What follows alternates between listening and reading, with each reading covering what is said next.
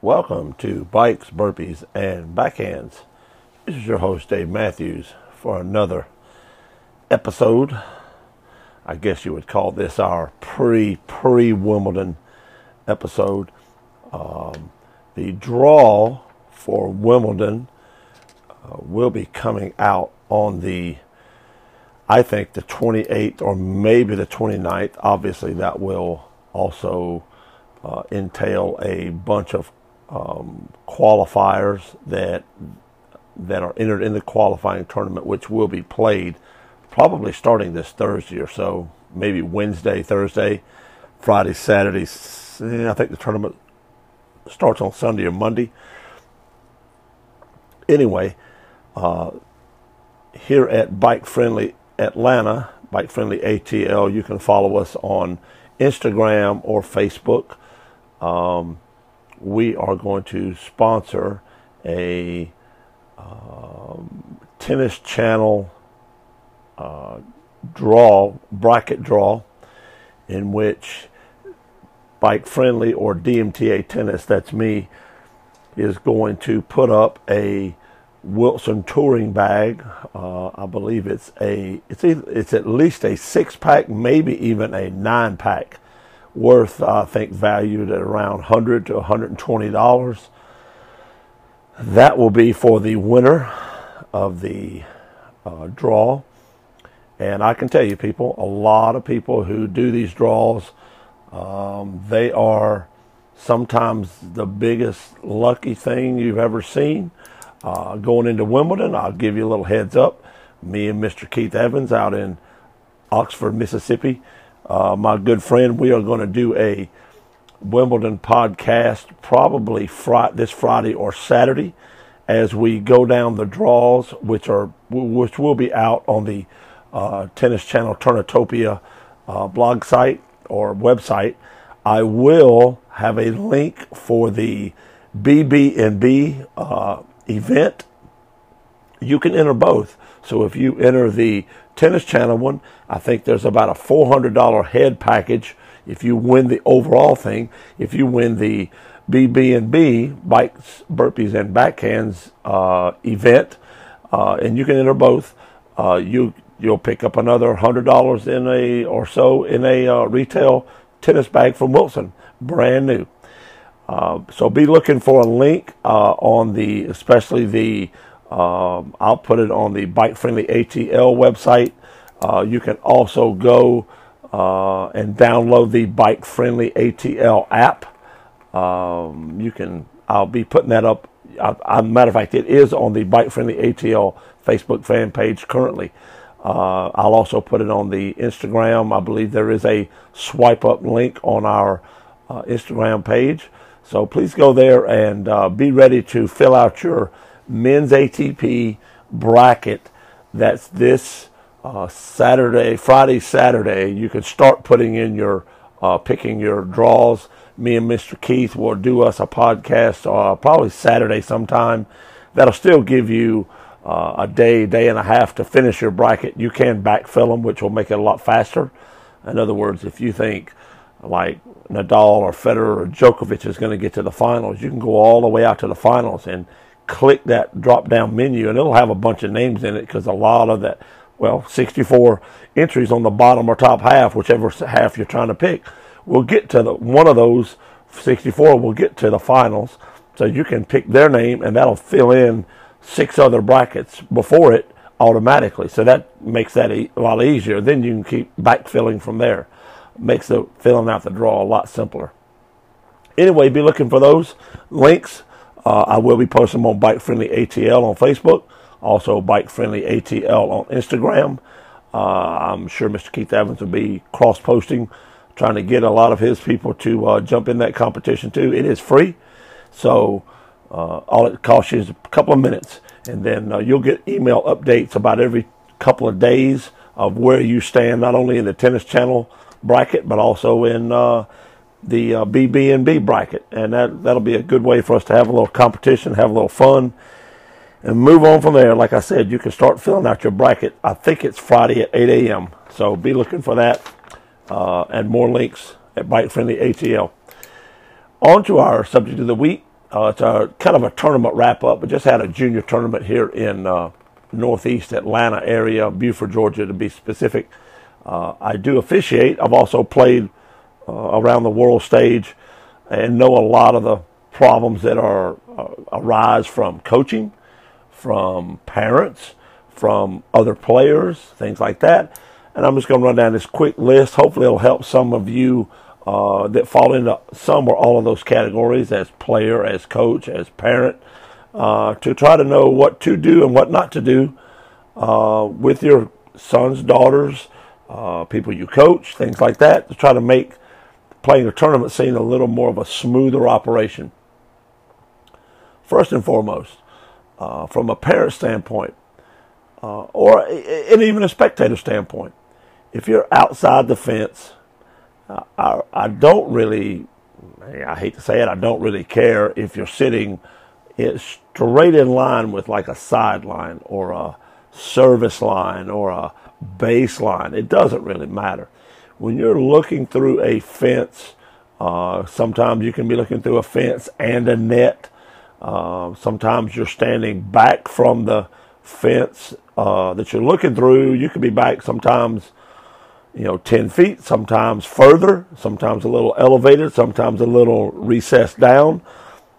Looking through that fence, even though you think you've got a great view, it is a small type of optical illusion.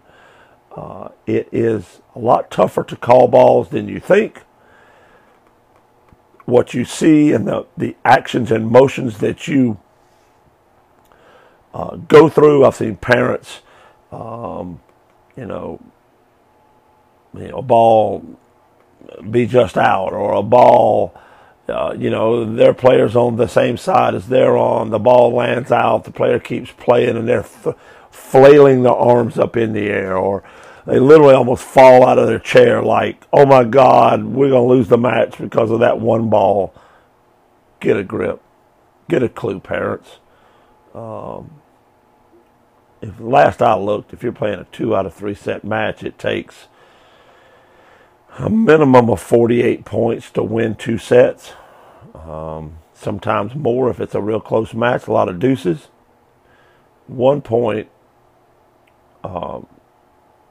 it can ride on, the match can turn on that, absolutely.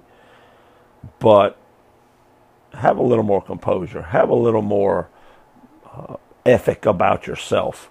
Your son or daughter or the person you coaching doesn't want to see you thinking they did great, thinking they did bad. They want to see you there for support.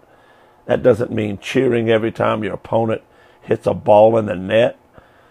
That just means you're there.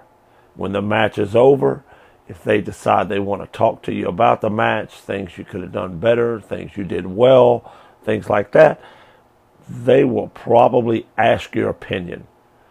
If they don't ask your opinion, I'm not telling you don't give it to them, but give them a little time to simmer down, to get their thoughts. Sometimes some players like to talk right after the match is over. Some don't. You have to learn what kind of player you got, and tread that water ever so carefully.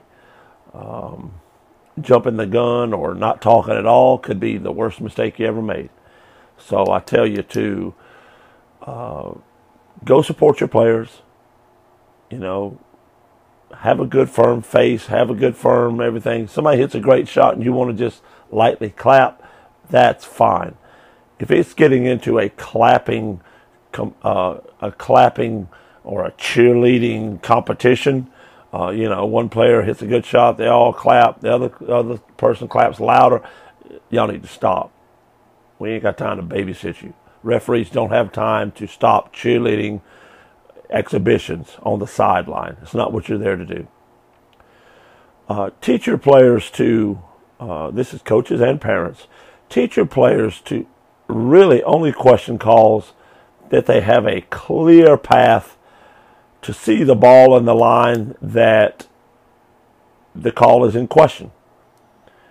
if the player is looking through the net, and I see this a lot with, some 14 and unders, a lot of 12 and unders, and a lot of 10 and unders, they can't see over the net. Here we go, looking through that net as you're running or standing there. It's a little bit of a tricky optical view that you get. So I try to tell my players, number one, if you don't like the calls you've been getting, you don't have to be like everybody else. You can actually wait till you get up around the service line hitting a volley and they call one out. Then you can ask that person if you really think it was in, touched the line, or was just inside.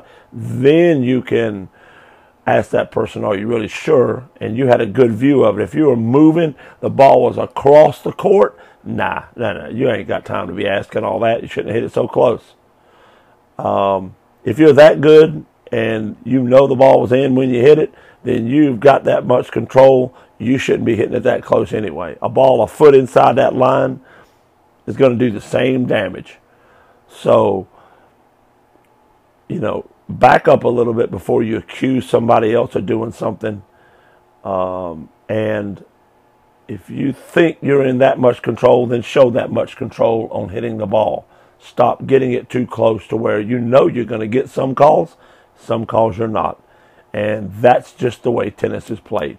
Till you get up to where there are umpires and, shot spot and all that stuff, you just got to take what you get if you don't want it to be called out and hit it a foot and a half inside the line.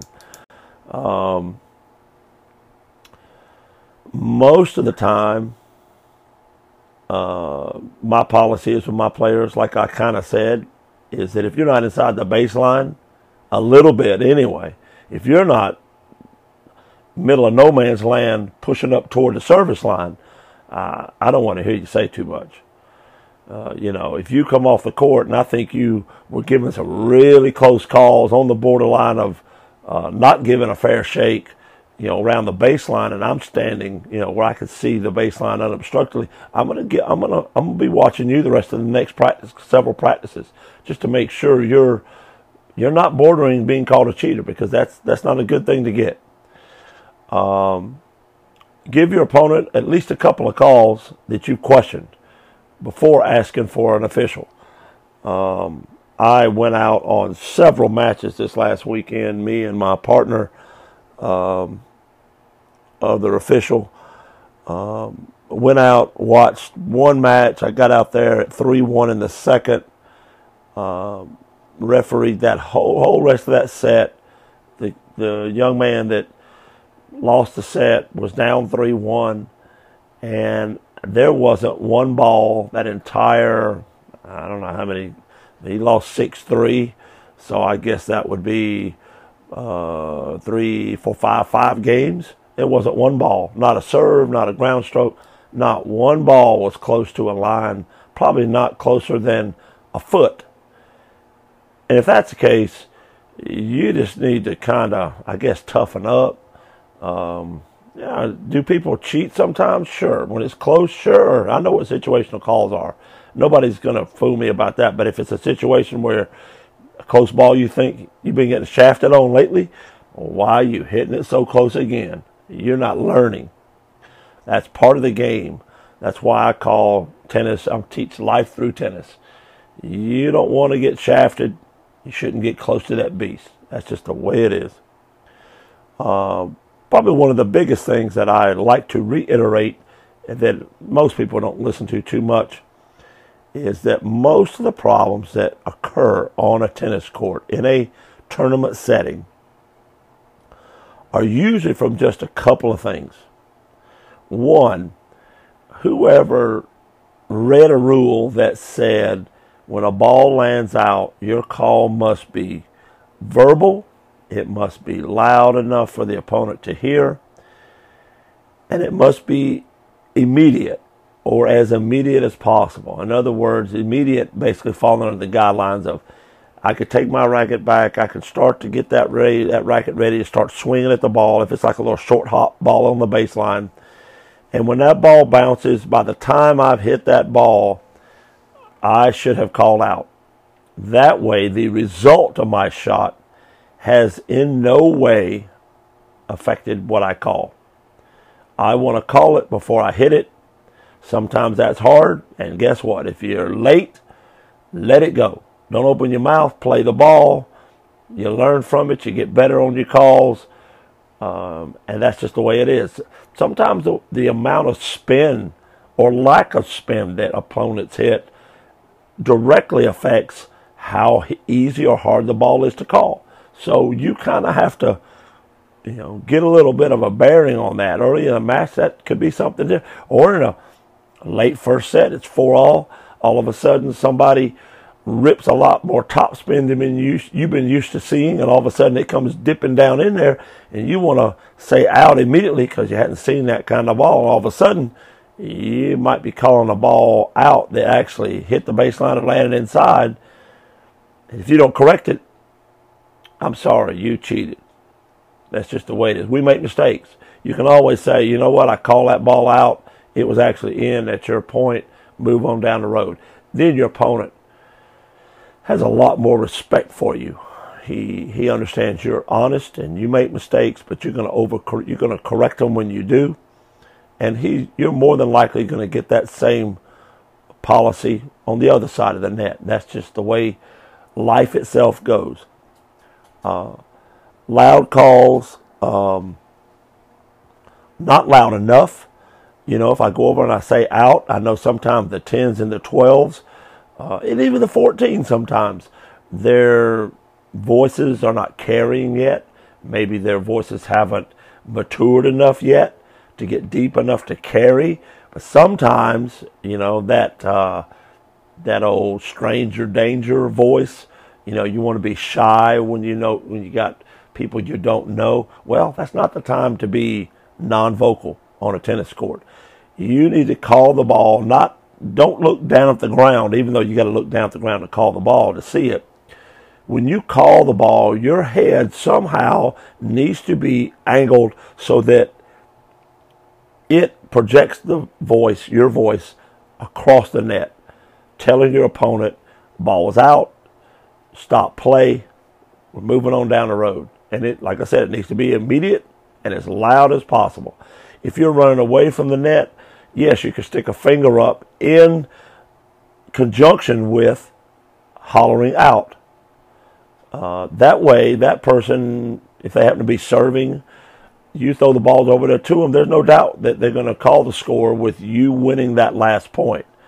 You don't call it loud enough. You throw up a finger, think that got it. The finger was behind you, in line with you, so they couldn't see it.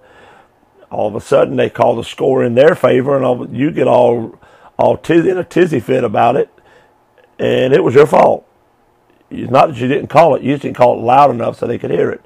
So that's one of the problem areas is I see a lot of younger kids, especially 14 and under, but I see 16s and 18s, they think then it's too cool to call a ball out. It's never too cool to call a ball out when you've earned it. Call it out. Only takes a nice little thrust of the voice to get that out or wide or whatever you want to call it out of your mouth. Clear problems up. And last but not least, folks, this is the one that I was talking to a couple of kids on the court the other day about calling the score out. Seems like, here we go again, 14s and below, 14s, 12s, and 10s. They call the score. Sometimes their voices don't carry. Like I said, maybe their voice hasn't matured enough yet. But at the same time, they're sometimes looking down at the ground. The opponent's not down on the ground laying down. They also, some of them will start to throw the ball up for the serve, and literally right as you start to serve, there goes the ball in the air, and they say 15-all. And it's almost like an auction calling, 15-all, 15-all, right here, 20-all, 20-all. No. You get back to the line, the server, you get up to the line, you get kind of in a pre-ready format, stance, or whatever you want to call it. You look across the net to make eye-to-eye contact with your returner to make sure they are ready. If they're not, they should hold their hand up. If their back is to you, they're obviously not ready. wait until you don't have to stand there, but if they're way away from the line, walk off the line and come back in a couple of seconds and readdress. You make eye-to-eye contact, then you call the score, then you go into your motion, and in that kind of a time frame. Otherwise, you're trying to hide something, you're trying to not call the score out. All that creates a lot of havoc. Stuff that's not needed in tennis. It makes things a lot simpler if you do it simply, but the habit is what you're after, folks. Anyway, I hope some of this helps some of you. I did have a parent ask us in one of the tournaments, how many warnings does a player get? Let's say, a player has four matches or 5 matches to win a tournament, and a couple of the matches, a player gets a referee called out on their court. And I told I don't know if he's a parent or coach or whatever, he said that seems kind of, all of a sudden it's not a coincidence. It seems like that player's actually calling some close balls and maybe cheating a little bit. And I said, well, you can't say that. Maybe that player is winning. Maybe that player is a very consistent player that is in very good shape, and a lot of players that like to hit the ball hard, they don't like losing to players like that. That's kind of something that's not really, you don't show your toughness, I guess, if you lose to somebody that doesn't hit the ball that hard.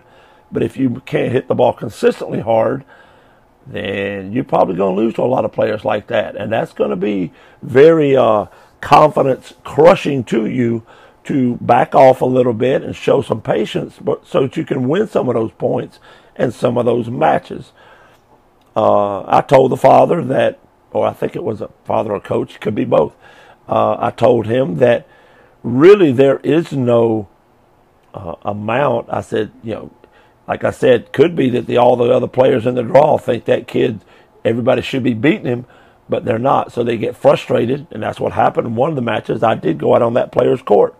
Like I said, not one ball came close to the line in 5 or 6 games. And kind of hard to accuse somebody of cheating, and they go from 3-1 to 6-3, and that other player never really gets close to him. I mean, he just played consistent tennis. So you can get, an umpire or umpiring crew will tend to write down things and turn in when somebody is called on the court and that player is overruled several times. That's when a refereeing crew will start filing, complaints, and all those add up to some points against that player. And after so many points, that player can be banned from playing for 6 months. And that's not an easy thing to do, but just because you call somebody out there doesn't mean they're cheating. Sometimes, like I said, kids are 80 feet away and they just think their ball is always in. It's not. It's not. That's the sum of what happened this last weekend. Had some good play up in Buford. Hope some of you will come out. We've got a level 5, I believe, in July, and I think we have another level 4 in August, and another one, I believe, in early November. Like I said at the start of the program, Bike Friendly Atlanta is going to put up a $100 Wilson bag for this Tennis Channel BB&B, which is Bikes, Burpees, and Backhands podcast. They call it bracketology or Turnitopia. So be looking for those links. We will be posting them. I'll probably be posting them starting on Thursday, where you can get involved. It's free. Costs you just about 5 minutes. If you put a lot of time in, it might take you 10 or 15, but that's to sit in and watch the rest of Wimbledon, which is 2 weeks long. So anyway, I hope this helps you. Hope as you're coaching or watching your players play, you can help them get a little bit better at a lot of phases of the game, because tennis is a multifaceted game. That's why I've been around it for so long. I hope this helps you and your players get along better in tournaments. If you have any questions, you can always leave me a voicemail by going to our podcast here. It has a voicemail on it. You can leave it there. If you have any ideas, you can always email me at bikes, burpees, backhands, no commas, no and or anything in there. That's just 3 words together at gmail.com. I sure appreciate you all listening. You had thousands of podcasts to listen to. Like I said before, if I can help you learn something about cycling, about fitness, about tennis, about pickleball, and about, I think I said cycling, but and backhands of any sort, please just give us a shout out. Be glad to help you. Hope y'all have a good evening and hope you enjoy the Wimbledon that's coming up. Y'all take care and have a good day. Hey everybody, this is Dave with Bike Friendly ATL, Bikes, Burpees, and Backhands podcast. Join me and my friend Keith Evans tomorrow morning, 8 o'clock a.m. for the publishing of the Wimbledon draw. Wimbledon starts on Monday. So tomorrow, the 28th of June, we will go over the published draw and also allow you to enter the Bikes, Burpees, and Backhands Turnitopia draw. The winner of that draw will win a $100 Wilson 6-pack. You can also free enter the Tennis Channel Turnitopia draw, where the winner will get a $400 head racket package. Join us tomorrow morning. You can find all the links on the David Matthews Tennis Academy fan page on Facebook. There'll also be other links along the way. There'll also be links on the podcast tomorrow morning for you to click on or download and join us and have fun with Wimbledon over the next 2 weeks. Y'all have a great day.